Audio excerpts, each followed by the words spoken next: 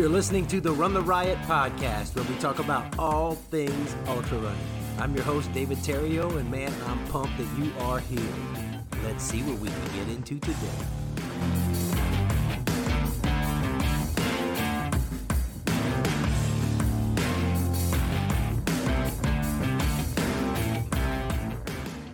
Hey there, my friends. We got a treat for you today on the podcast. Matt Fynn. Matt, man, I've had the privilege of coaching and working with Matt since October of last year to get him ready for his first 200-mile race. That 200-mile race is the Wild Horse 200 in Wales. It's put on by a race director and past podcast guest. He was on episode 24 and 45, Mr. Reese Jenkins, who I hope to have on soon to talk a little bit more about that race.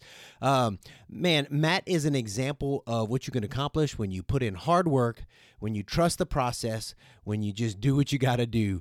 And he's got a cool accent, you know, from being across the pond. Anyway, you'll love our chat about his life and the process we took to get him to a fourth place finish for his first 200-mile race. So enjoy our conversation with Matt Fynn. But first, the Run the Riot podcast is brought to you by the Outlaw Race Series. You need to check these guys out at www.outlaw100.com. There are a ton of races, and they're all fantastic. First of all, in January, there's Winter Rock with distances 25K and 12K. In February, the flagship of the Outlaw 100 Race Series, the Outlaw 100 in Wilburton, Oklahoma, with distances from 135 miles all the way down to the 5K. Prairie Spirit in March in Ottawa, Kansas, distances 100 mile down to 50K. Lake McMurtry in April in Stillwater, Oklahoma, 100K down to 5K. The Greater Roadrunner Trail Run at Roman Nose State Park in Watonga, Oklahoma in May, distances 4 to 12 miles. And then the Flower Moon in Pawhuska, also in May, from 50 mile all the way down to 4 miles. Then there's the Dark and Dirty in July in Wilburton, Oklahoma. There's a 50K all the way down to 5K, and you can run trail or gravel. Then there's the Honey Badger 100, also in July. 100 mile and 50 mile. That's a hot one on pavement. Fun. Then there's the Flat Rock in Independence, Kansas. Distances 101 mile all the way down to 12K. That's in September. In October, we've got the Kansas Rails to Trails Extravaganza in Ottawa, Kansas. 100 mile all the way down to half marathon. And last but certainly not least, the Thunderbird in Norman, Oklahoma in November. 100K all the way down to 5K. These are great trail runs put on for ultra runners, by ultra runners. Guys, you will get taken care of if you go do these races. You'll get awesome medals, amazing buckles, and some nice swag. Check them out at www.outlaw100.com. Today on the Run the Riot podcast, across the pond, we got Matt. What's going on, Matt? How you doing? I'm really good, thanks, David. How are you? Oh, doing great, man. It's good to see you. We were just talking off the air, and we hadn't had a chance to really talk since he just finished the Wild Horse 200, man. I'm excited to hear about it, brother. I can't wait to get into it. I've got some stories, that's for sure. Sure. Man, you can't run that far without having a few stories. They certainly rack up. As you know, it's my first 200, and the stories, that's for sure. Yeah. Well, so I've had the privilege of coaching Matt to get him ready for the 200, but we want everybody to get to know you a little bit, know a little bit about your background, and why you have such a cool accent. And so let's start from the beginning, Matt. Tell everybody where you're from, how old you are, and where you live right now. So I'm 31. I live in Wales, recently relocated last year to Wales. But actually, if I go right back, weirdly, I was born in Wales. However, I moved away when I was really young. My dad was in the RAF, so we traveled around a lot when I was young. So I was born in Wales, and What was your dad in? The RAF, so Royal Air Force. Okay, gotcha. Well, it's a different acronym over here, so I gotta make sure we know it's nice. Okay. Yeah, no.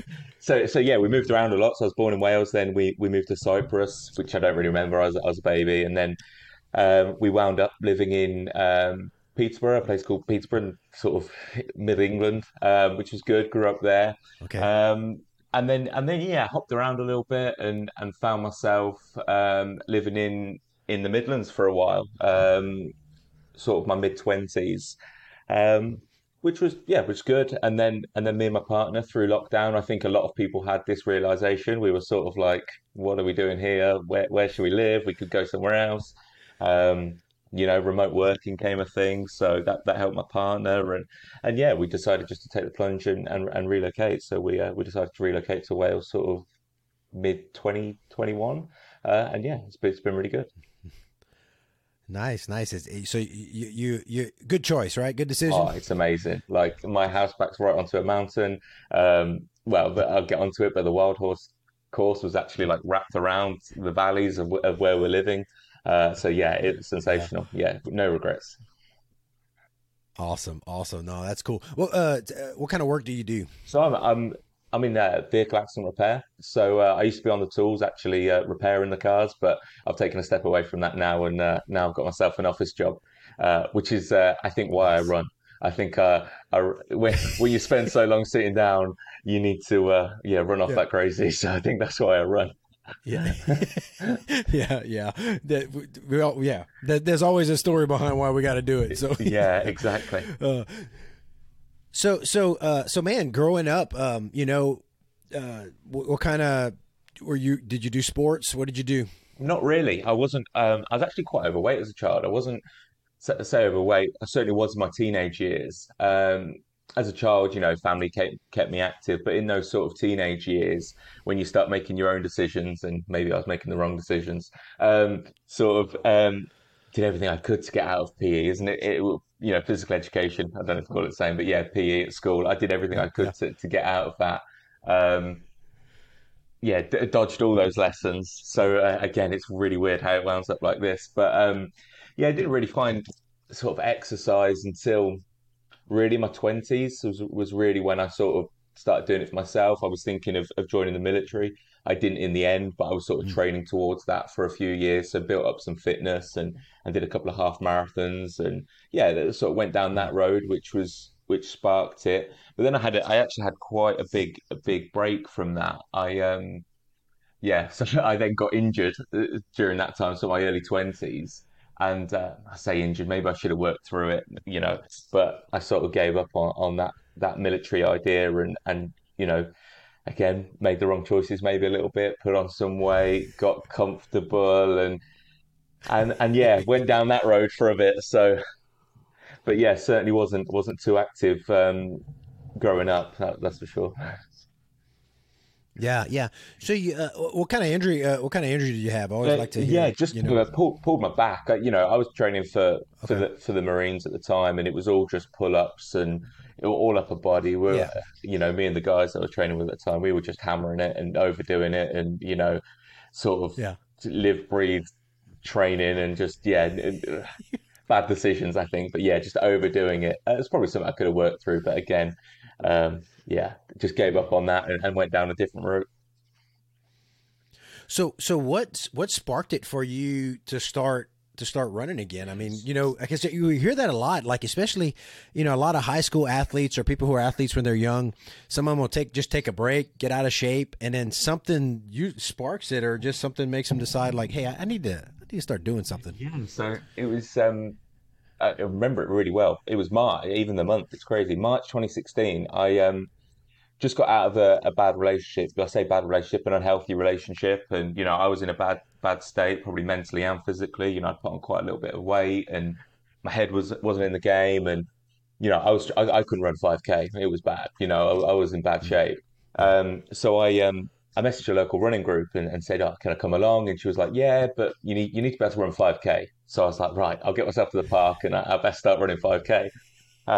After a couple of weeks, I was like, "Right, I think I'm ready to turn up now." So yeah, turned up to a local group, and do you know what? It was great because I think I don't know what it's like over there, but over here, a lot of running groups are very focused on sort of marathons and like once you're a runner they're great, but for getting into it sometimes it can be quite difficult, especially when you are struggling at even like 5K. But yeah, Yeah. got really lucky, found a group that she sort of specialized on taking people that aren't runners to runners, which was just amazing to Yeah. click back into. and through there, we just as a group, we joined other people at the same sort of level, and we went to 10Ks, and then we did a half marathon together. So that was good. After a couple of years out, or quite a few years out, clicked back into a half marathon, and then it just sort of got out of hand from there. Really, um, did a couple of half marathons, and then the marathon, and that went well, and then just sort of focused on improving the marathon time for a little bit, but yeah, from there it sort of escalated a little bit. Yeah. Well, how many marathons did you do before you So I did. started So I actually dipping your toes into deeper? yeah, I actually only did two sort of official ones. So the first one I did was London Mhm. Marathon, obviously one of the six majors. Really lucky. Oh, First nice. time I entered on a ballot and got in. So I was like, Oh, wow. yeah. That's yeah. So train for that.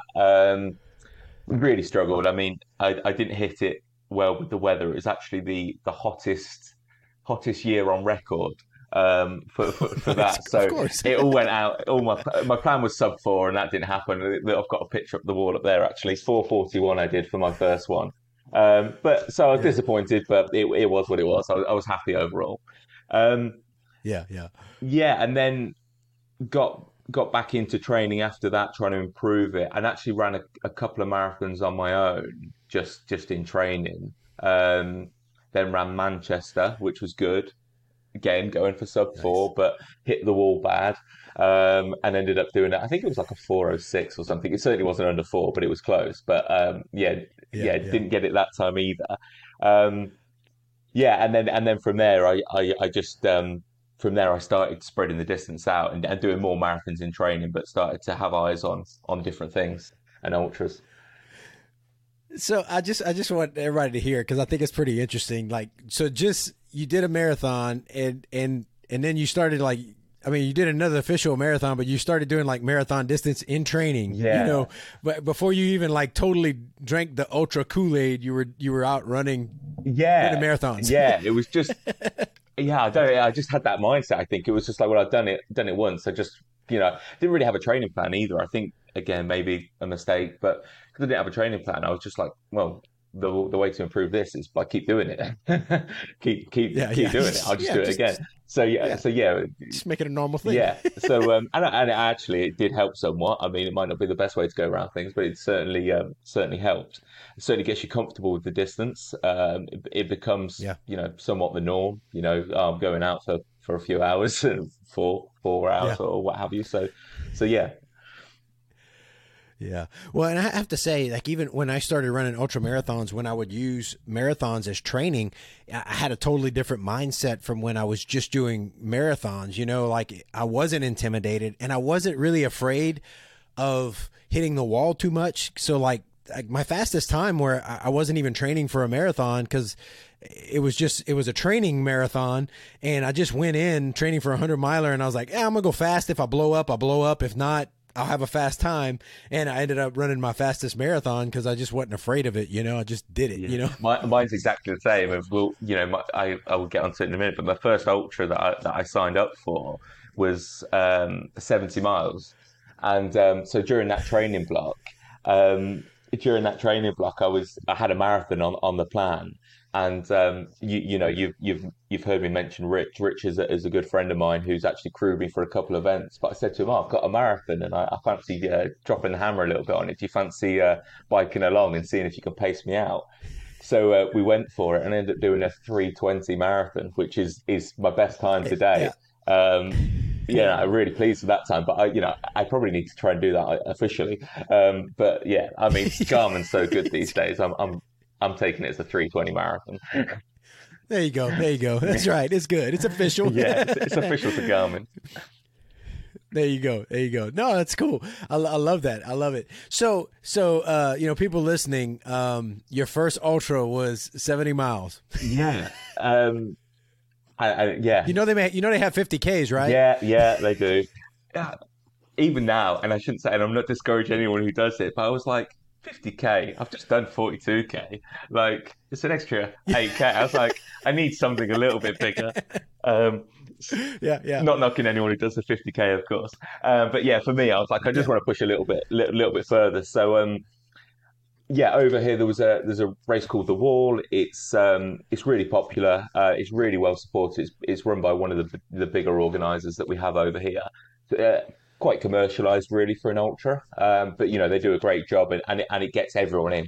From sort of all abilities, and that's what appealed to me really because it's very geared up that you don't have to be a pro to turn up. They've got lots of support. They've got lots of aid. Everything's like set out really well. So yeah, signed up for that. And now this is where it goes a little bit crazy. So during the training for the 70 miler, I'd already clicked off my fastest marathon time. Um, Halfway through, I said to my partner, I think I'm going to sign up for the canal race, which is 145 miles.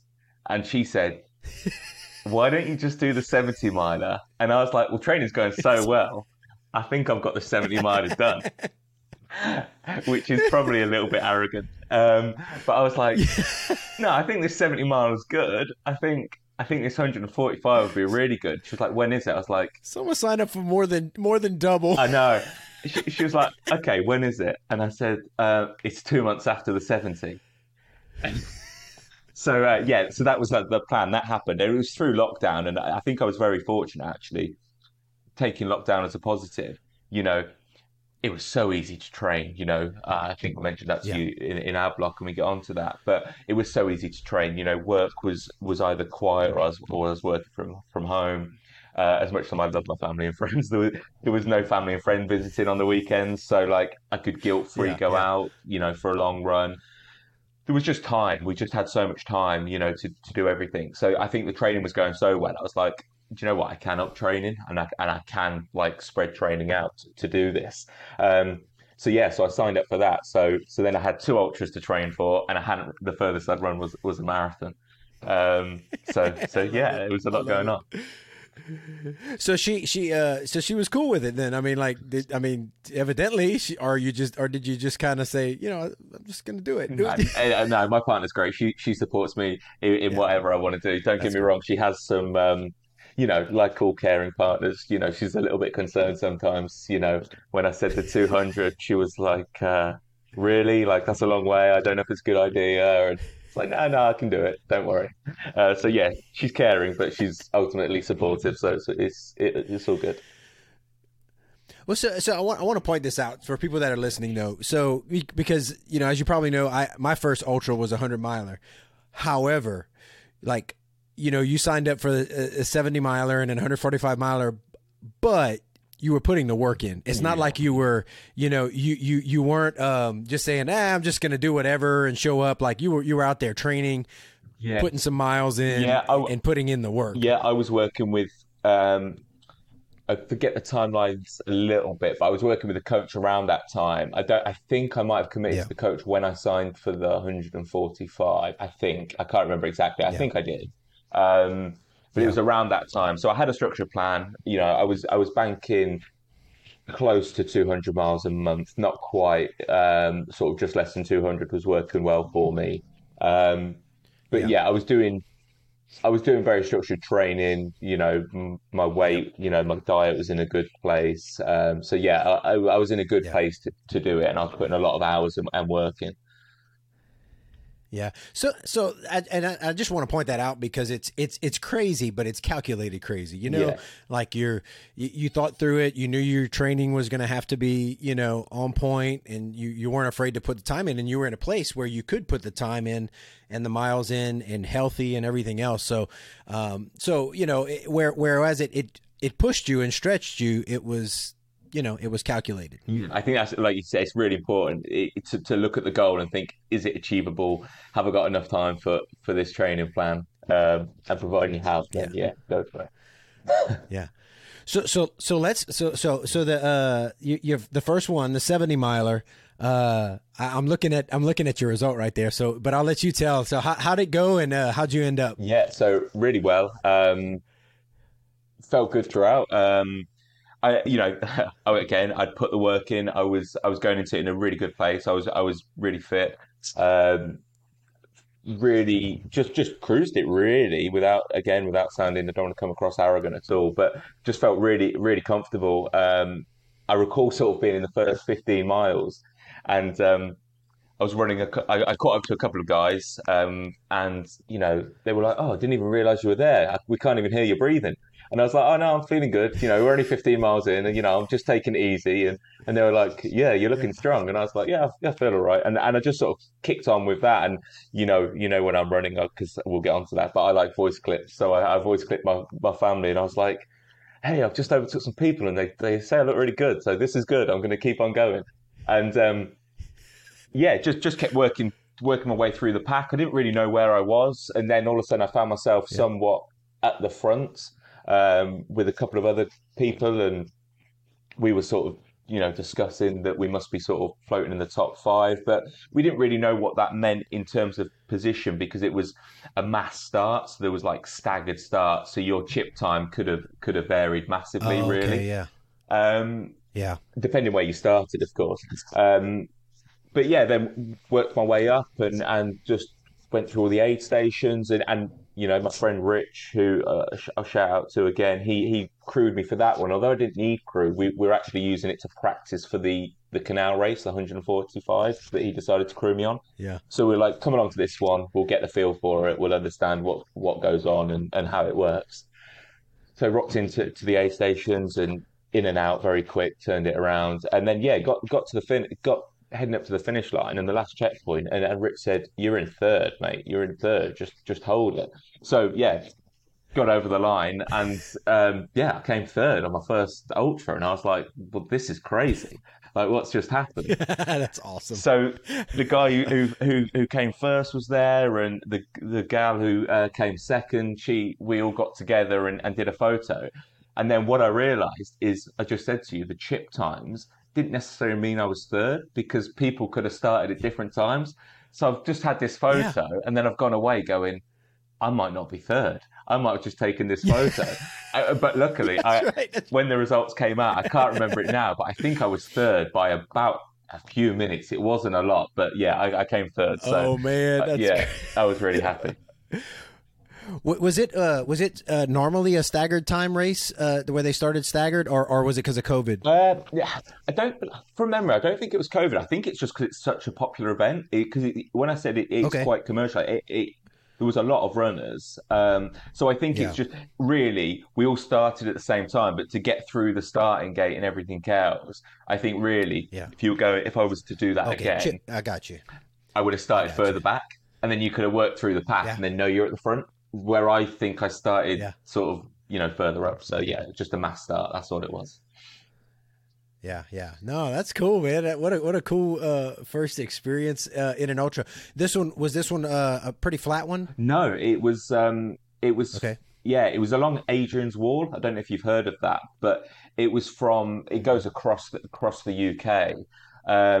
So it was Okay. from Carlisle to Newcastle. But yeah, it certainly wasn't flat. It wasn't loads of Okay. elevation, but yeah, not flat.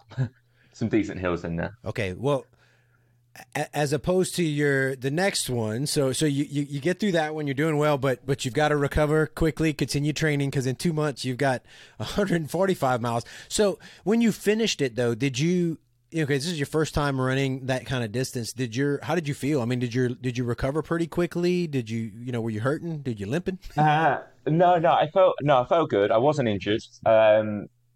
A lot more tired than I thought. And being open, I think in the period between this race and the canal race, I was questioning a lot whether I took on too much with two close together. Yeah. Um, Yeah. Yeah. I think I was just tired, and not just physically Yeah. tired, but like mentally tired with the training plan. And I think by this point, work had kicked back in a little bit more, and it was like the juggling of life. Yeah. And I think and also it's daunting running your first 145-mile race. So I think just everything. Just a little. Yeah, I think it just I thought a lot going into it. I was like, do you know what? I want to get this race done, and I'm looking forward to it. But I was also ready for a rest because I felt like I'd put myself through a lot.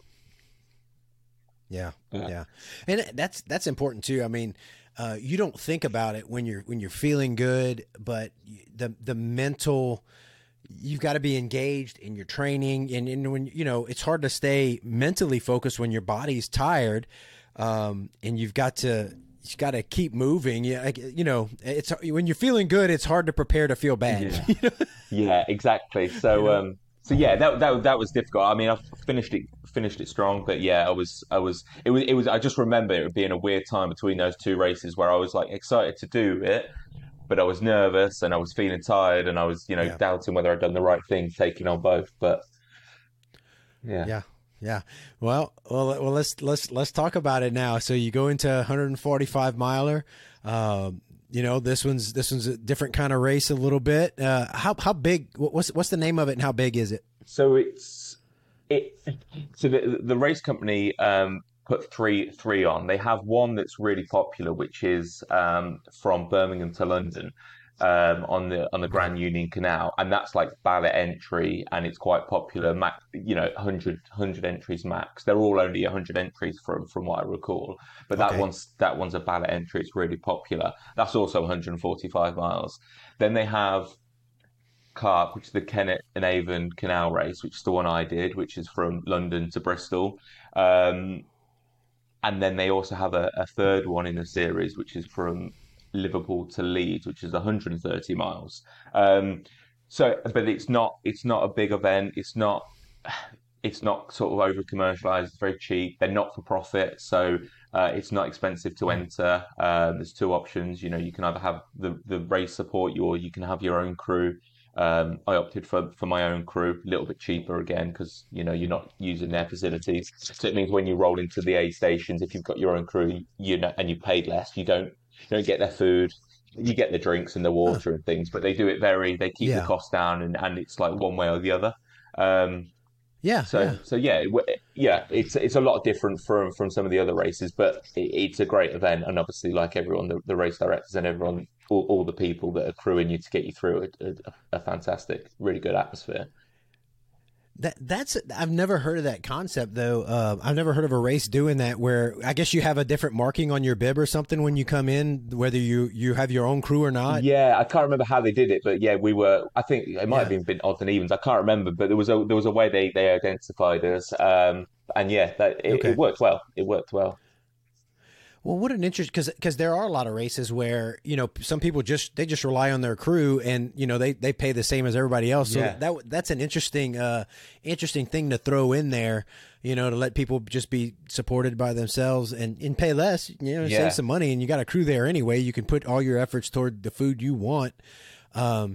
Speaking of you've at this point you haven't done any races. You hadn't been in the United States and done any races over here or anything yet, huh? No, I'd love to. I don't know I don't know when I'll get a chance to, but I'd love to. I know, I'd love to get you over here, man. But so what kind of things do you guys have at the aid stations? Because I've heard some pretty funny stuff with Scott Jenkins, and because he's done both, and he's so what kind of stuff you guys have at your aid stations, man? So typically it's not like what I've heard over there. We have like pot noodles. Do you have those over there? Like noodle pots, so you just add water and stir in. Yeah, like some ramen noodle type stuff. Yeah, that sort of thing. A lot of noodles. We'll have that at night. Yeah. I mean, the canal race, I actually crewed on the one after I completed it, so I got to look at what food they were offering, and it was like boiled potatoes in a tin. Cooked on a camping stove, which was fine. We have some of that, yeah. Yeah, but it was, then just like what about like chips? Crisps. Yeah, we call them crisps, but crisps. Yeah. And then just like not the most healthy, just like sweets. They do have some fruit. Biscuits, cookies, but the hot selection isn't normally that big. It's quite a lot of just, I suppose, just add water and anything that sort of adds hot water. Yeah. That's about it. Nothing extravagant. Well, it sounds pretty similar to, because especially like, the shorter ultra distances, a lot of chips, M&Ms, candies, gummies, and stuff like that. And then at night for like, especially 100 milers, they'll break out the soups and, like ramen soup, some broth, sometimes, some vegan options and stuff. So, sounds pretty similar and, just Bunch of trash. Yeah, A lot of trash. it is. That's why I often. That's why I'm lucky that I can get my own crew sometimes because I just don't fancy like a lot of the things that are out there. Like I very, very rarely want to eat that sort of stuff. Yeah, yeah. You know. So no go. So for this 145, you end up getting your own crew. You're going to do it that way. What kind of because this is your first time doing that distance. I mean, you skipped 100 altogether and went to 145.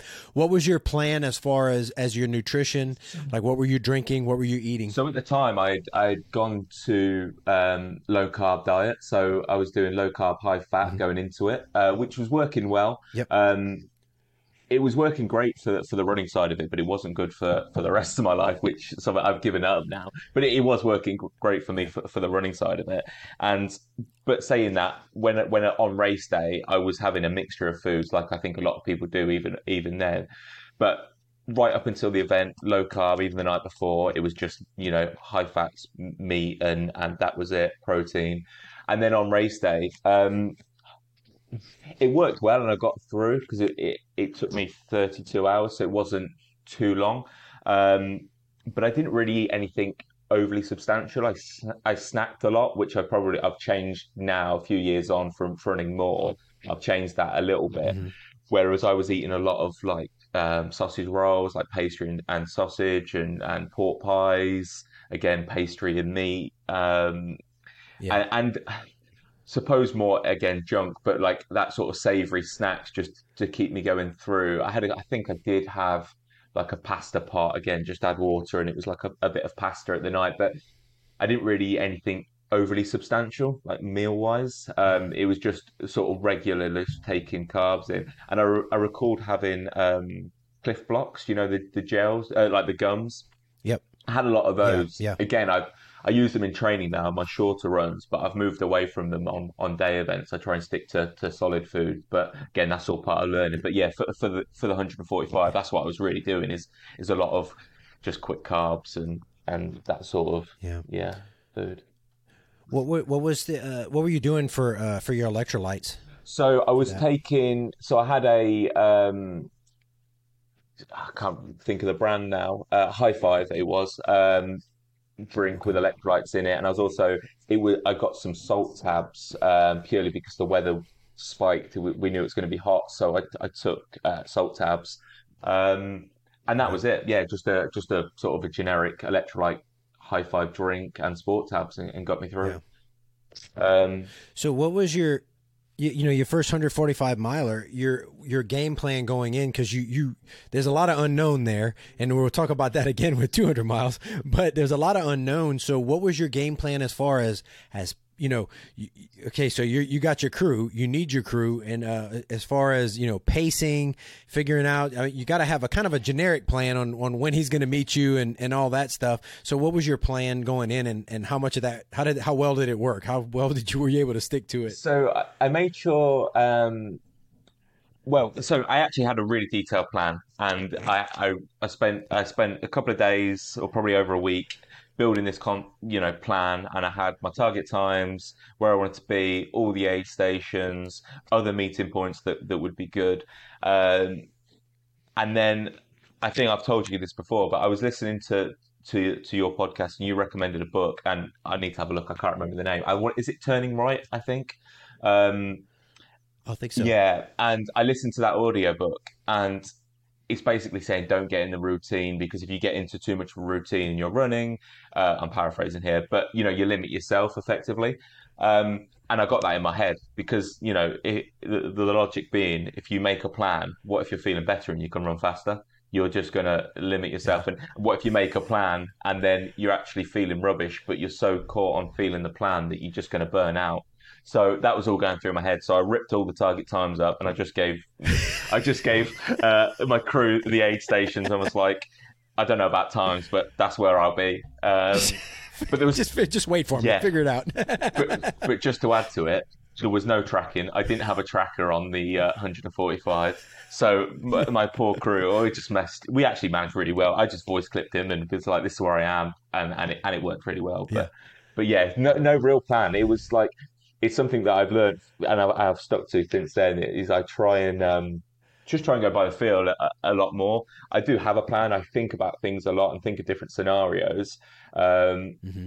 so I like to have sort of every scenario covered in my head, but I don't sort of write too much down because yeah, I like just to think, oh, I thought of this, this will happen. I thought of this, I'll go this way, and yeah, yeah, Yeah. it worked really well. And that's interesting too. So kind of like going into a long distance like 145 miles without having, even, taking a large jump like that, but it's a calculated step. Well, you don't know how your body's going to respond. You don't know how fast you can run 145 miles because you haven't done it. And so you've actually made calculations. You kind of know what you're going to try and do, but you're not limiting yourself, or you're not pushing yourself too hard. You got to see what your body gives you on that day. And we, even as a coach, we try to prepare, people for that distance and everything else, but you don't know exactly what the temperatures are going to be that day. You don't, well, for the 200, you got to train on the course a bit, but if you haven't been there, you just don't know. And there's so many unknowns. So you try to just be prepared for as much as you can. And like, I'm trying to remember his first name on the book, Kai, but he talked about how he always turned right, I think, when he would leave the door to train, and one day he decided to turn left or something like that, and he just talked about changing things up. But you got to be ready to pivot, and so that's if you hold too fast to a plan that's not good for that day, it's not good. It could end up ruining your race. Yeah, exactly that. And yeah, and that was exactly what he was saying in that book is I think someone else made him turn left or took him training, and it was just that thing about, oh, this has Yeah. opened up so much more.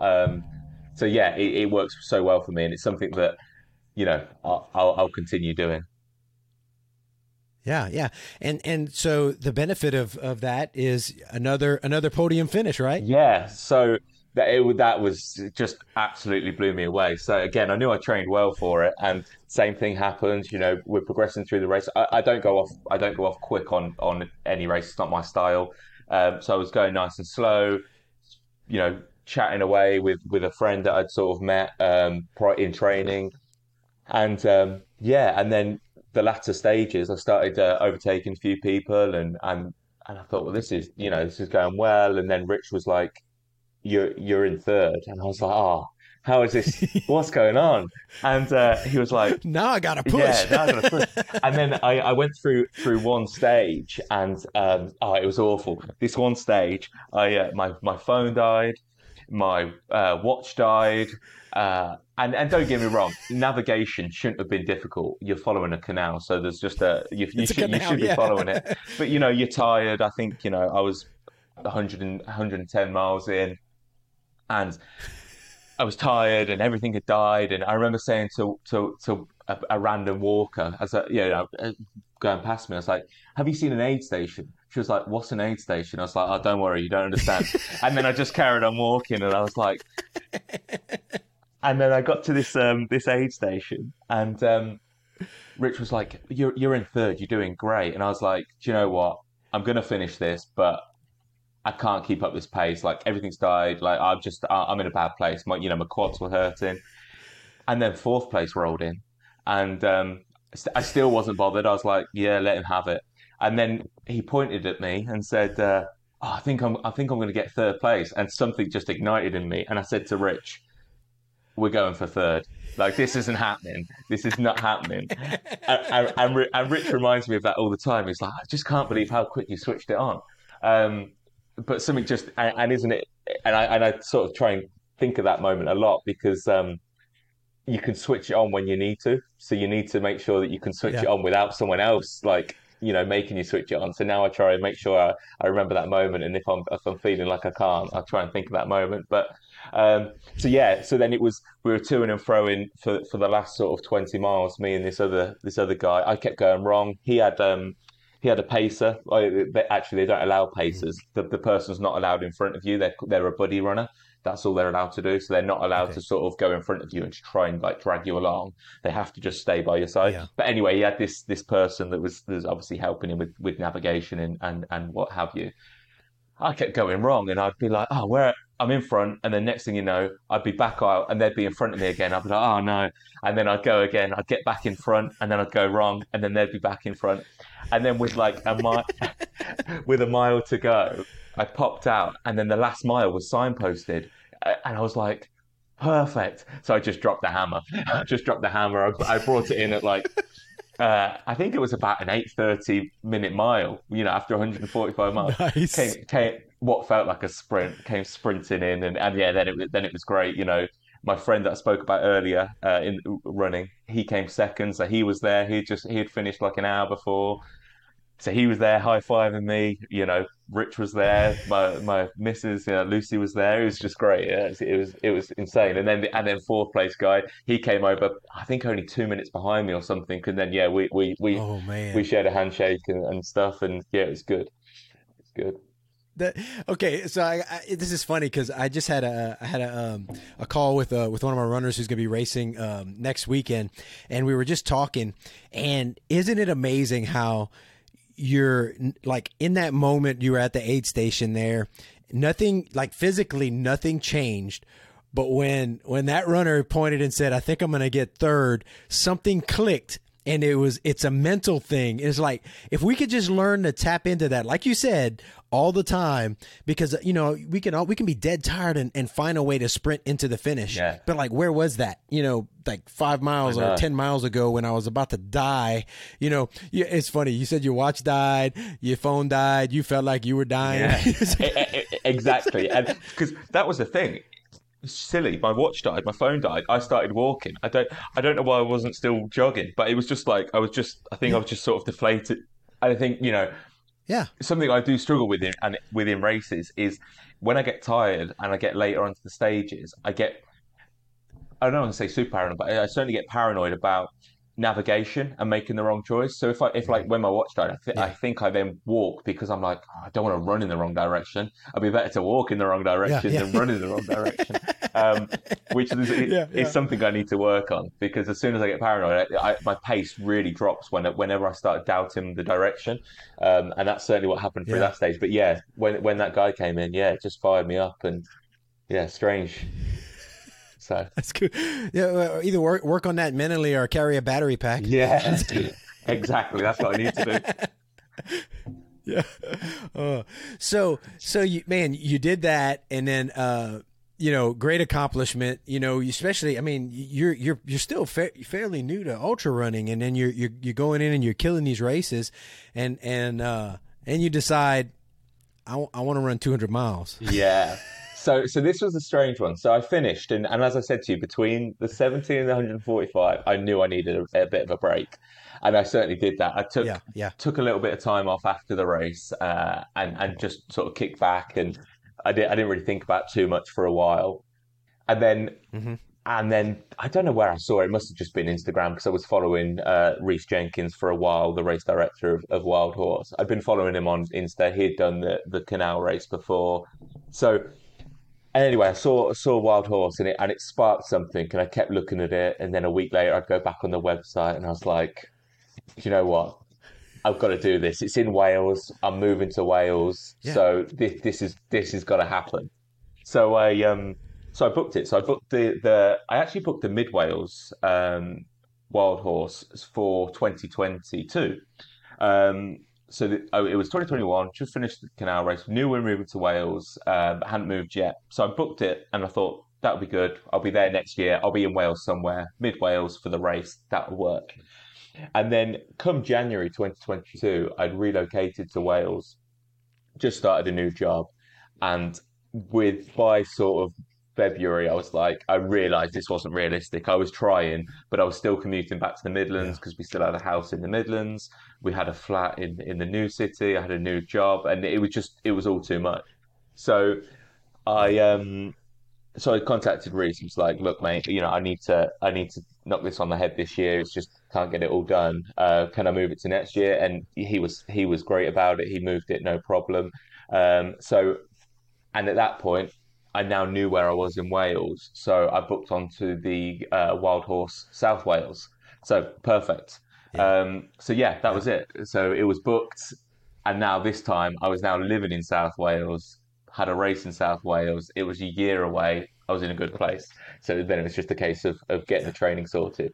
Um, but I was fairly relaxed through 2022. Really, the first half of the year just focused on the house move. Really didn't kept running. If I look back at through Garmin, I think I was sort of always doing over 100 miles a month.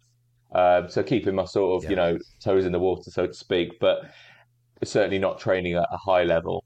And then I think when did I reach out to you? Did we start speaking in October, November? I think it was October. Let's see. I actually called it. I got a email from you in September of 2022. Oh, there you go then. So that's so probably, and we probably started in October. Yeah. So yeah. I was thinking at that point, I was now actually moved from the first flat that I first got when we relocated to the forever home. We bought that, so we were in a good place. Um, so yeah. So then I reached out and we started to get some ideas on training. Nice, nice. Yeah, and I want to point out because a lot of, and I'm talking about me personally, and I hear other people, a lot of people are afraid to take time off or take a season of rest. And sometimes life just requires it. You know, we have a finite number of hours in a day, of days in a week, a finite, you know, when we have family, people that rely upon us. I mean, it's okay sometimes to take a season of rest. And, you know, that was wise of you to say, you know, we're making these transitions and I've got to do this probably not only for your relationship with the missus, but also for your sanity, dude. I mean, you know, you can go crazy trying to get all kind of stuff done, train for a 200 miler with all that going on. And that's okay. I think that probably set you up for better success, for this 200 miler. I think it definitely did. Important. I think for me, and look, everyone's different. Everyone's got different goals going into a race. But my big thing when I enter these races is I want to be fit enough to enjoy it. You know, the position comes with that because you tend to be fit enough. But I want to go into a race and I want to be able to enjoy it and, you know, take in the scenery and try it and just enjoy the time that you spend in running. What I don't want to do is, you know, be in the pain cave after the marathon, the first 26 miles, and then just hang out in the pain cave the whole race. Like, yeah, you can dip in and out of the pain cave, but you don't want to be in it for the whole thing. Yeah. Like, so that's my big goal, and that's what motivates me to train. Is that I want to enjoy the events that I do, and actually, you know, because you know, what's the point? And I bring that back a lot. You know, what's the point if you don't enjoy it? You've got to enjoy it. Yeah.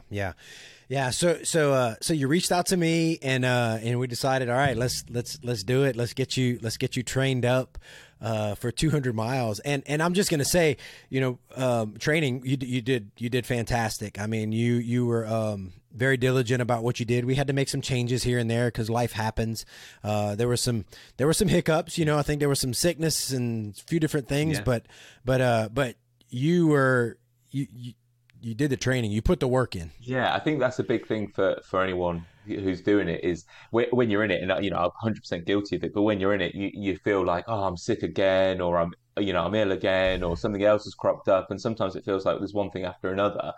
But inevitably, if you just keep showing up, you know, the results come. Yeah. You know, if you start the training plan at the right time, you know, 16, 20 weeks out, whatever you choose, providing you start it at the right time, there's time in that for sickness and a little bit of injury and, you know, a little bit of everything. You know, there's time as long as you just crack on with it and, you know, and honest to yourself and, you know, you make sure you run when you can run and, you know, the difference between, you know, laziness and sickness. Yeah, exactly.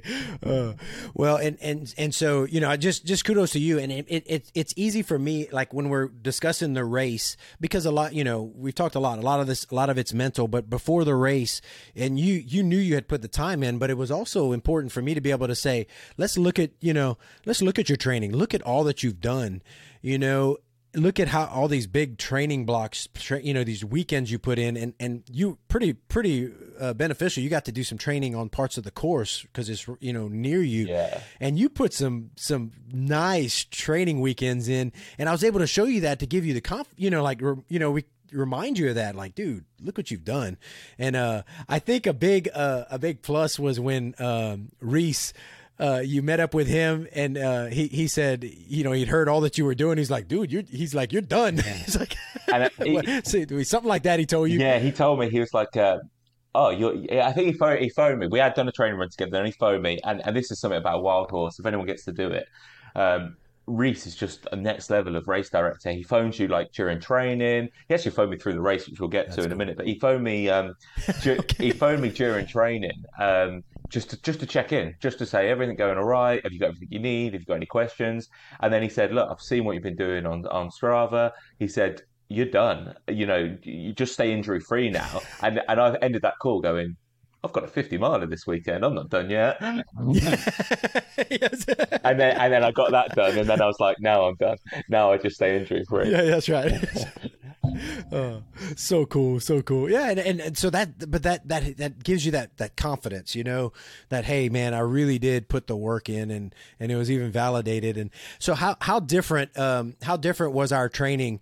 Was your training for this compared to your 145 miler?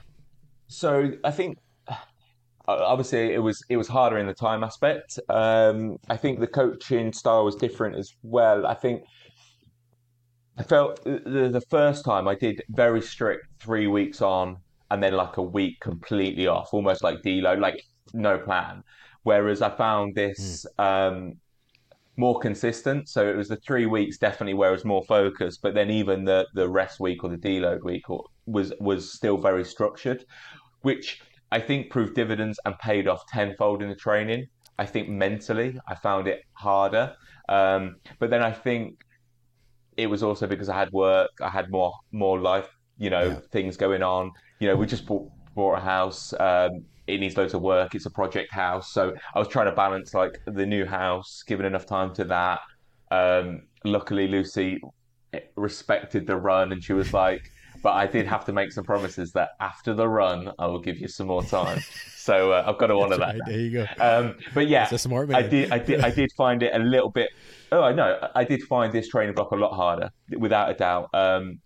Mentally, just because new job, my commute's now slightly longer, so getting up in the morning, I had to, we juggled that around a little bit because going into it, I remember writing on email and going, my feedback from my first training coach was that I never miss a workout, and I was very much the same. Where now I was struggling to hit all the workouts because life was cropping in the way, and that was difficult for me mentally because I like seeing it on a spreadsheet, ticking it off, and then knowing I've banked it.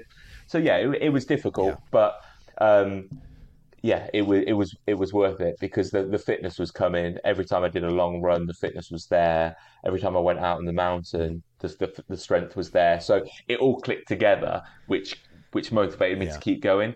Even when it was tough, I knew the results were happening. I could see the results happening. So sometimes you just got to suck it up, Yeah. I just want everybody to hear that though. You put the work in, and built into the plan is, life is going to happen, and some things. So if you miss here or there because you have to, not because you want to, but because you have to, you can pick up where you left off and keep on going. And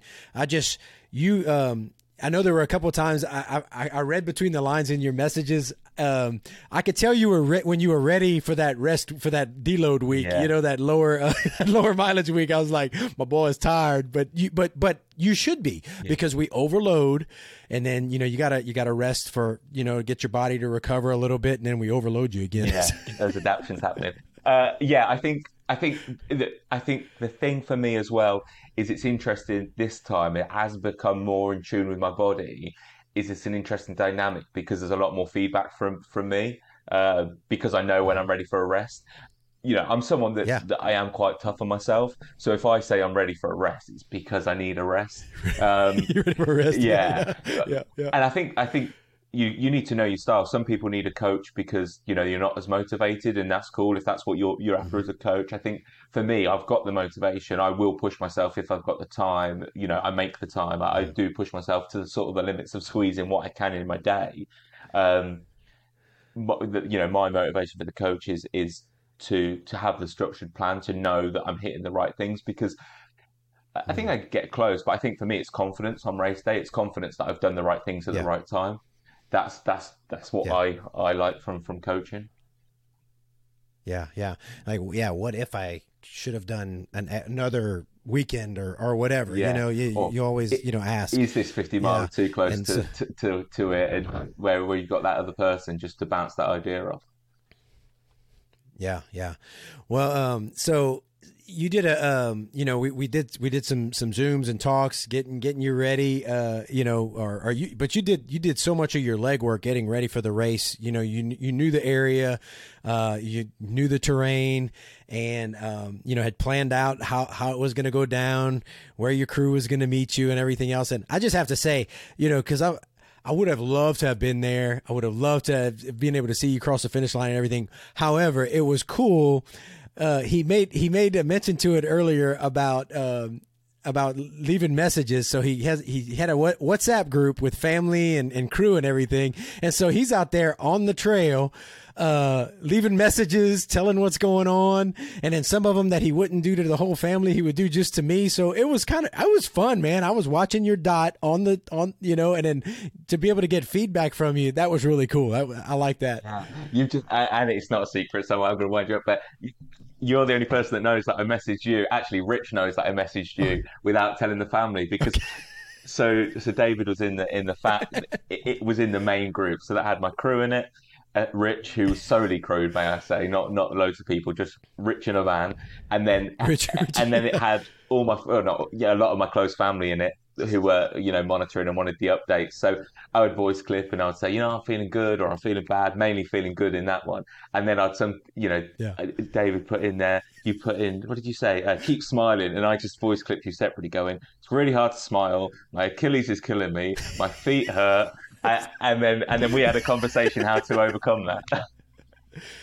Yeah, which was good. I mean, it was good because you don't want your family to worry too much. It was exactly that. And I think that was smart. Yeah, I do. Yeah, I didn't want my mum and Lucy to worry. So yeah, it was good. And again, the benefits of having someone like yourself was great, because it sounds so silly as I sit here now, but when I messaged and said my Achilles is hurting, I didn't think of doing a calf stretch. I didn't think about stretching it out. I thought it was bruised. I thought, the shoe was rubbing on it. I thought that was the pain. And I think that's why I was getting so worked up, because I was like, I can't overcome this. Turns out, every 5 miles I'd stop and stretch it. And then that only lasted another 10 miles, 10, 15 miles. And then I never felt it again. And it just disappeared. And, that was just incredible, Yeah, yeah. So, so we were, you plan ahead of time, and you were great with figuring everything out. You had Rich, your star crew ready to go. He knows the drill. You had everything planned out, and then I was excited for you. I could tell you were excited just to get you put all this training in, and man, let's go, let's do this thing. And so talk us through a little bit. You're at the starting line, and I started telling. This is me. When I start a race, the first couple miles, I always go out too fast. And so I always give I do this. So I do that myself. And then after, when I see like mile 2 tick, I do a check-in, and I'm like, okay, it's time to settle in. It's time to settle down. And then let's find my pace, cause it kind of lets you get the jitters out if you go out a little too fast. I mean, I don't sprint out of the, and so, I think I probably told you the same thing, because I started trying to look, just go out. You're going to go out too fast. It's probably going to happen, but then do it. Then check in with yourself. Yeah. Well, it was. Yeah. So how did it pan out? So the start was funny. So felt really calm on the start. It was good. I'd done some training with another guy, Ed, and he was on the start line. So we knew we were going to share some miles, because we'd already shared some miles in training. So we knew that we certainly knew we'd stick together for a bit, just because we're a similar sort of thing. And anyway, Reese counts down. We all go, and within a quarter of a mile, I knew we were going too quick. I said to Ed, I was like, these guys are sprinting, and I was like, I'm dropping back. And because they were going the extreme of a sprint, I think I went the other way, and instead of I think I dropped it right back to like a sort of 10-minute mile, because I was like, they're going so quick. And I was comfortable knowing, again, from the canal race, the experience, and listen to you and listen to this podcast, is it's 200 miles, such a long way. Like, I was like, I'm just going to let this pan out. And I just dropped right back, and Ed stuck with me. We did the Yeah. same, and we just took the pace right off.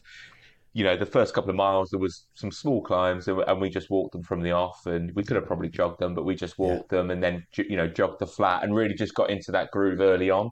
Um, Good. we were still, I don't know where we were sitting, probably. I think it was 55 on the start line, and we are probably middle of the pack, something like that. And it was just comfortable, just chatting the miles away, and just Yeah. taking it in and enjoying it. And yeah, that it was good. The first section went really well. In hindsight, and the advice to anyone is that I wish I had enjoyed that first bit a little bit more, because I was in my head, I wanted to get to the first checkpoint, because I was like, get going with it. The first checkpoint was at 30 Yeah. miles, Yeah. and I was like, once I see that, I feel like the race will have started in a weird sense, because Yeah. I'd have gone through the first one, done the refills, tested all that, and then gone again. I'd be like, that's when it will really start for me, because that's how I feel. Like, the first 30 miles is just sort of, it's just a marathon. But I should have took that in more. I should have took that in more. Yeah. But yeah, it was good. It went really smoothly. We were just chatting, met up with a couple of other guys, and shared some miles, having a laugh really for the first bit. And then we rocked up to the first checkpoint, and we were hoping to stay together. There's four of us running, and two of us had poles out because we couldn't get them stored properly, and the other two had got their poles in the first checkpoint. So we called ourselves, what would we call ourselves? Four guys, four poles, because there was four poles between us, and there was four guys, and we're running, and we're like, we'll get to the first checkpoint, and then we'll be four guys, 8 poles, and we're all going to rock on. But I rocked in, ate some proper food. I mentioned earlier that I've really tried to sort of change how I eat. So I had some. It was cold, but cold chili and rice, and that Rich had in the cool box, and ate a decent amount of that. Re-body glided, made sure I was all sorted, had no issues, but just sort of did the admin again. And then I was ready to go, and the other three weren't. So I said to Rich, I said, I'm just going to go because I feel good. I don't want to burn time. And Yeah. unfortunately, I never got to share miles with those guys again, because just how it happens that we didn't catch up again. But yeah, then I kicked on, and yeah, it went well. The first night though, the weather was really bad. Visibility was awful. You couldn't have your head torch on too much because it was too foggy. So if you had your head torch on, Oh, you just wow. couldn't see anything. So you had to have it on dim. Um, Oh man. it was raining, obviously wet, wind, top of the mountain. It was pretty rough the first night. Um, yeah, but really the rain then stuck for sort of into the second day until it cleared up. So a lot of us really struggled with feet, and it was something that I certainly struggled with as well. Something I've learned a lot of lessons from that. I've trained a lot, done a lot of miles, but probably not that much in the wet. Just how it Yeah. turns out. And a Yeah. lot of lessons learned. I sort of ended up getting like trench foot. I don't know if you've had it, or you've had similar, where your foot's just so sort of saturated with water. It's really painful. Yeah. I haven't had it bad, but I've seen it. Yeah. Yeah. So yeah, that was something to deal with. But otherwise, like energy wise and everything, I said although I don't write the plan down, I just stick to the admin. I sort of had, I don't know what they are. I can have a look at my phone. I had 10 rules that I said to Rich that we'd go through at every checkpoint. Let me see if I can pull them up real quick. Yeah. Pull that up. I want Because I hear that. I said to him, whatever happens, these are the things that I want you to remind me of when I roll into a checkpoint. Um, Oh yeah, read it. Yeah. So it's 9. So it was number 1. No. I wrote calm energy. We have time. I said, no matter how I come in, remind me that I'm not in a rush, because I said I'll get caught up in the heat of the Nice. moment. I said I need to be like calm, because otherwise I'll make a mistake and I'll forget something. So I said, like, we both need to be Yeah. calm rolling in. Number 2 was eat something. I said every time I need to be eating something. If I'm not eating, like, I can't leave until I've eaten something. Yeah. Refill water and the fluids. Refill 1,000 calories. So the race rules are that you always carry 1,000 calories when you leave a checkpoint. So I kept that kept that going on. Check chafing. So just a mindfulness check of you saw anywhere to keep on top of that. Check blisters and I'm glad you didn't get Rich to check for your chief. Yeah, I didn't. Maybe next time, eh? Um, Rich is like, I'm not crewing. It'll be hard out. Yeah.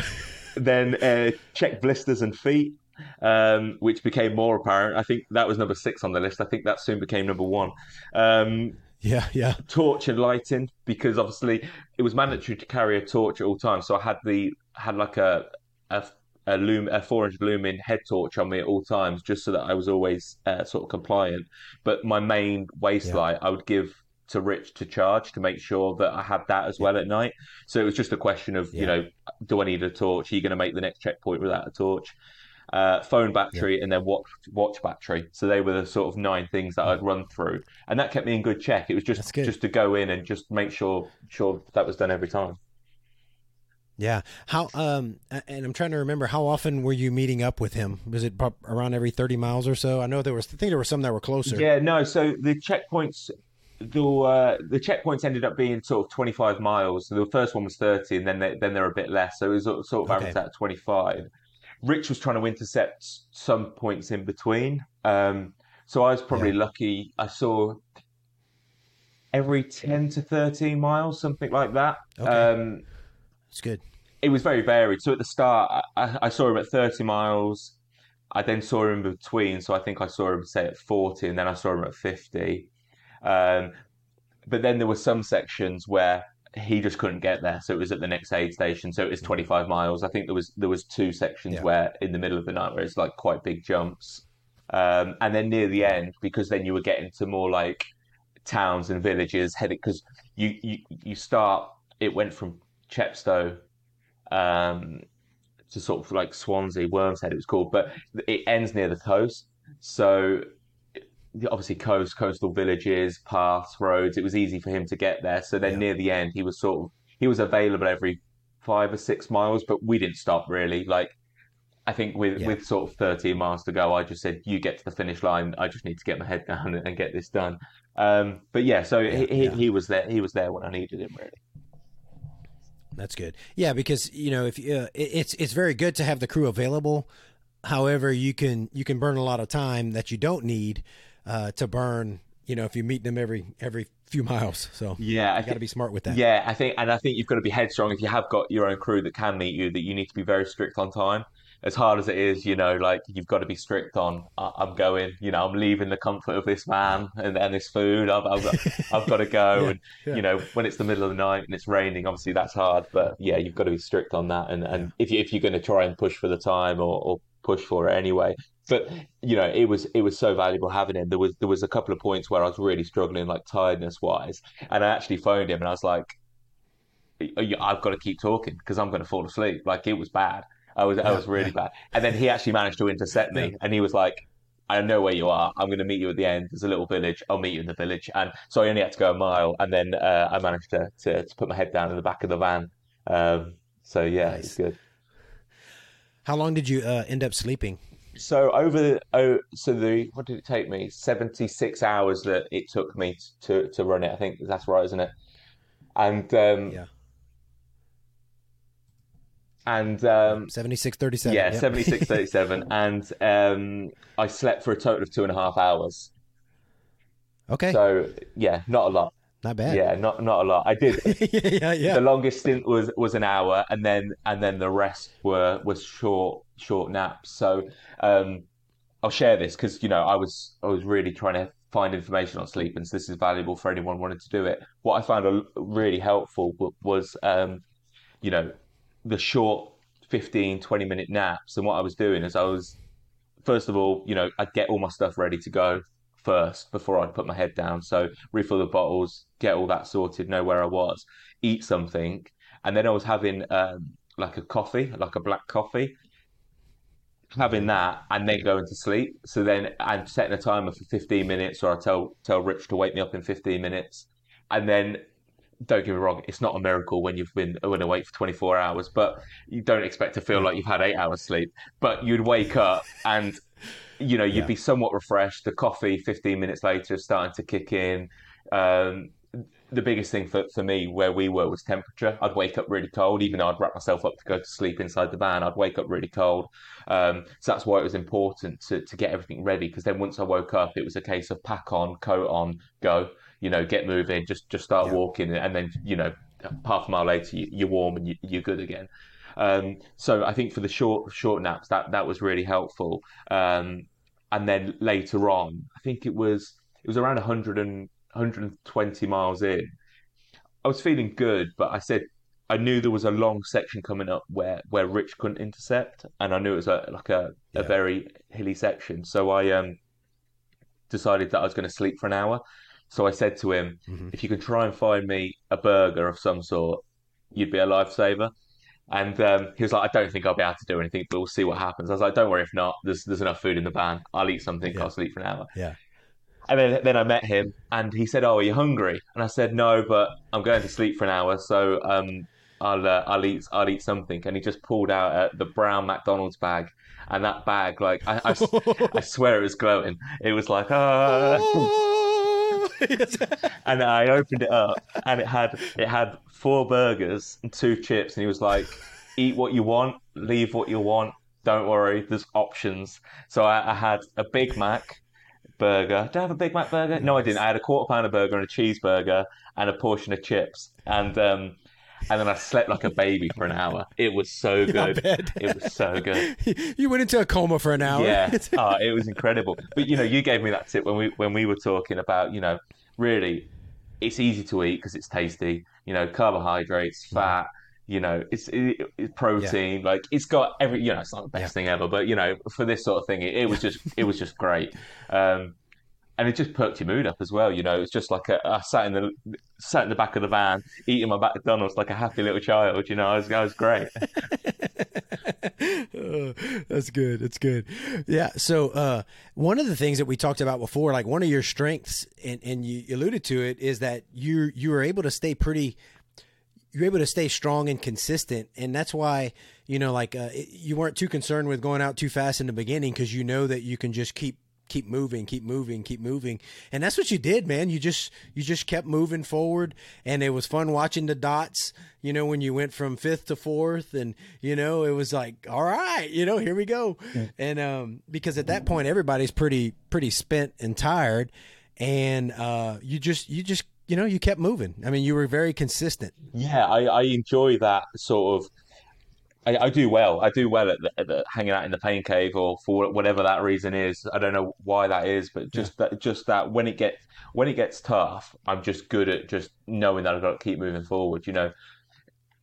I wrote on Instagram before, and I did think, oh, was that a mistake? But I put failure is not an option, and I just knew that going into this, I just knew that I'd finish it because I just knew that I'd keep moving forward Yeah. no matter what happened. Yeah. Um, and I think again, not having the strict plan, I think it's so good that you can just run how you feel, or march if you can't run. But on the on one of the mornings, I think it was the Friday, so it was like the last full day. The sun came out, after everything we'd been through, the sun was now out.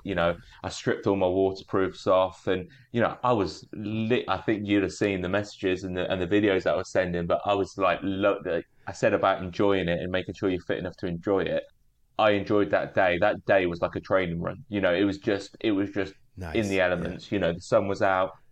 I said to Rich, and I later put it in the chat, but I said to Rich a little bit before I put it in the chat, I was like, "Where am I?" And he said, "Oh, you're fifth." And I was like, I'm gonna go for fourth. I'm gonna go for fourth. Yeah. Like I knew first, Yeah. second, and third were gone. Like those guys had really strong days, and they powered ahead. So I was realistic, but fourth was only a little bit ahead of me. So I was like, that's what I'm going to go for. And within sort of 2 hours of saying that, I had got in front of him, and then I was just playing games with myself about pulling the lead and making sure that I could maintain it. That's good. Well, like David Goggins says, taking souls, using that to help push you and propel you. I remember when you put that in there, like I'm going for fourth. I was like, all right, he's in the game. He's in there. He's pushing. He's still, he's got a good head if he's doing that. Yeah, Not, I'm just trying to survive. no, and that's the thing about ultras, and again, for people listening, is you go through the emotions, but it's just why you got to keep going, because if you look at like I suppose it was probably 95 miles. I voice clipped you and said, I'm in a lot of pain, and then Yeah. 50 miles on from that, I'm having the best day. I'm in zero pain. I'd put my sun cream on, I'd put my lube on, shades were on, hat Yeah. was on. I was cruising, and I was having the time of my life. I was literally just enjoying it so much. Um, Reese, I said about Reese phoning. Reese phones me, and the first thing I was like, "Oh, I've gone wrong. Have I gone off track?" And I phone me. Yeah, what's up? So I said to him, I said, "How are you going?" And he was like, "What do you mean? How am I going? How are you going?" And I was like, "No, I'm fine. Is everything all right?" And he's like, "Yeah, I'm just seeing if you're all right." And I say about Reese being a different level of race director. He does so many of these races himself. He understands Hmm. what you're going through. He checks in with you, Yeah. prior and during, make sure you're in a good place, and it's just fantastic support from the event. It was just amazing. Yeah, he's a good dude.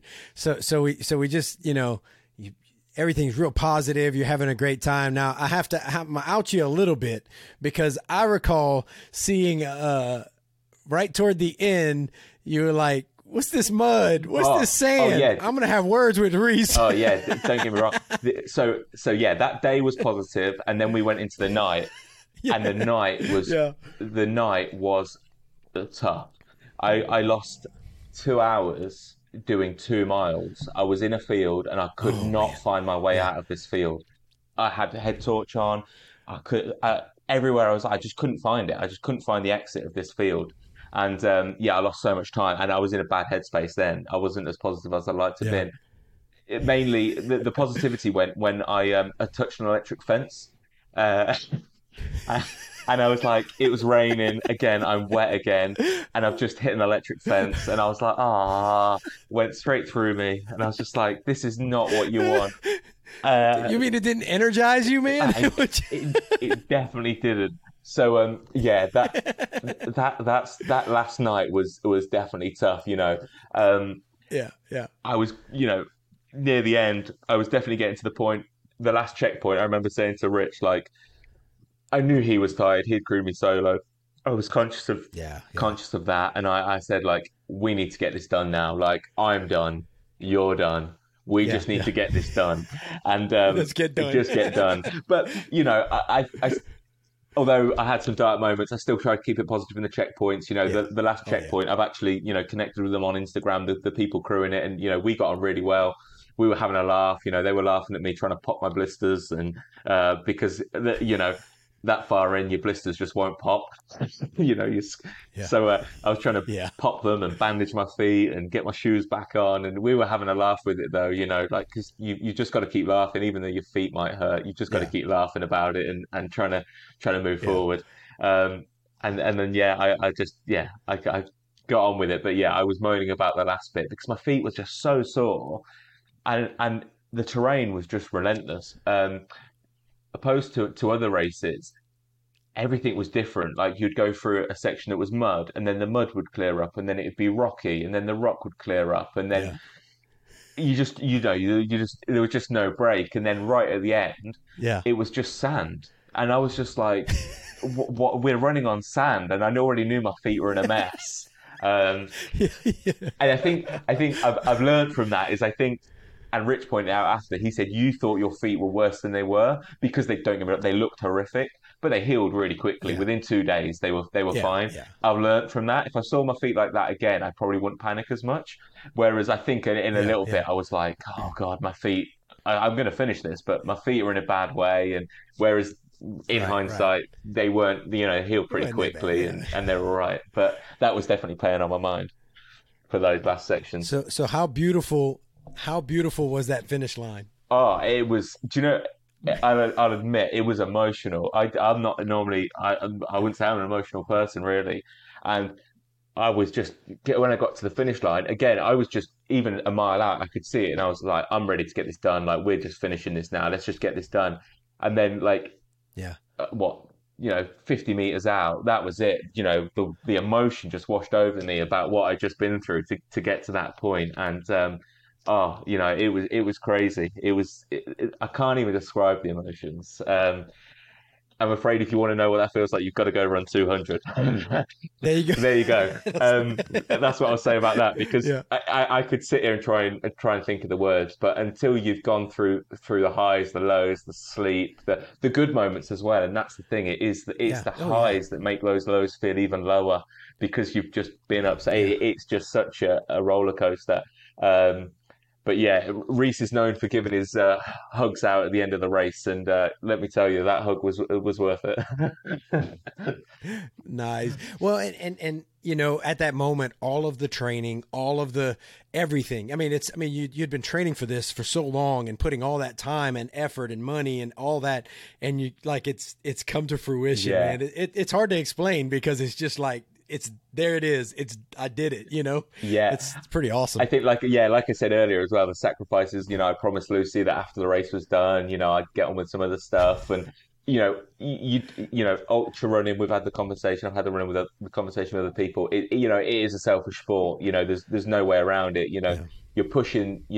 I do what I can. I try and get up when I'm training. I try and get up at 4, but with my commute and my job, I'm still out the house for 12 hours. So then I get back and I'm tired because I've been up from 4. I've been out of the house for sort of 12 hours.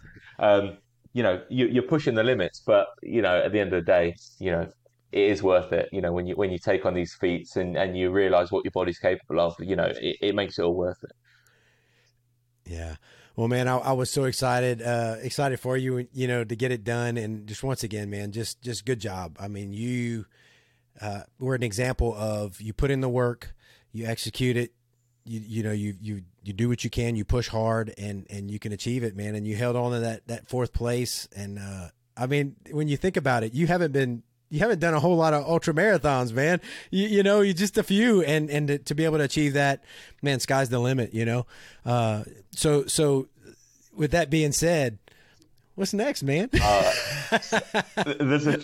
Besides a whole list of honey-dos, of things you got to do around the house, what's after that? So there's a few things in the pipeline. Backyard ultras really appealed to me. Because I've done a flat 145. I've done a mountainous. Just for anyone who didn't know, Wild Horse 200 had 30,000 feet of elevation. So it's hilly for sure. So I suppose the different thing now would be something that's a little bit more mind twisting. A repetitive loop, and I think like I mentioned, I think I'd click quite well into that. So I'm interested to see what I could do. But it's just when there is one in my phone for 2 months' time, but I've not committed to it. It's in there. It might be I'm going to carry on training if I'm in a good place, as in not training wise, but in life, and it fits in. I might book it the week out and just it's a backyard ultra again. It makes it easier. You can if I do it, I'll turn up with a box of things and just do it. So whether I do that one or another one, that's definitely on the cards. That's let me tell you, that wasn't my last 200. There's going to be more. Nice. You can't. Nice. I think once you've done one, you need to go back and do another. But I don't know what that looks like. And how that's going to plan out. I've got lots of ideas. Whether it be next year, again, we said having a season off. It might be that I have next year off and try and of big things and just sort of keep in it next year and maybe do another big effort the year after or something. Because like you mentioned, it's everything. It's financial as well as time, and it's making sure you put things in the right order. I'd love to carry on running these every year, but got to make sure everything else is balanced out as well. So we'll see. That's very wise, and make sure your life is balanced and everything's in order. I would love to see you go all out on one of the backyard ultras, like with a full training, because you are mentally strong and you have that push. I would love to see that at some point. Whether this one, even if you just go in to see what it's like and give it a whirl. But boy, it'd be fun to see how well you did on that. I'd love to see it. I'll let you know. I'll let you guys know what goes on there. But that's definitely on the cards. Backyard ultra is definitely going to happen at some point. Yeah. Matt, man, it was a privilege, man. Thank you for trusting me with your training for this, man. It was fun, and it really was a privilege to be able to do it, to be able to help you out with it, and so thank you for trusting me. I really appreciate that. Well, likewise, I can't, thank you enough. At the end of the day, first 200 miler to place for, it's unbelievable, and you don't do that without the training. Yes, I put the time in, but the training plan certainly pushed me and put me to a new level, really. So yeah, likewise, thanks, mate. Yeah, well, you made me proud, and I'm a fan, and I'll be watching. Watching all the fun things you do, and thanks for coming on the podcast and sharing the story. You and I, since the 200, we texted a little bit, but I didn't get to hear all about the race a whole lot, and so it was good to be able to do it in this format so we can kind of share it with the rest of the world. Yeah, no, it's been really good, and from training for that first ultra, I've been listening to this podcast, so it's a bit bizarre now to think that I'm going to be on it. So it's weird. When I was training for that 70 miler, I first heard about ultras and started getting into them. I found your podcast, so yeah, to now be sort of 2-3 years on and be on it is a strange experience, but yeah, it's been great. I really appreciate you having me on. Hey man, you earned it, brother.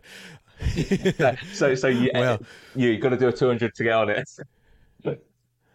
Yeah, well, I don't know about all that. Yeah.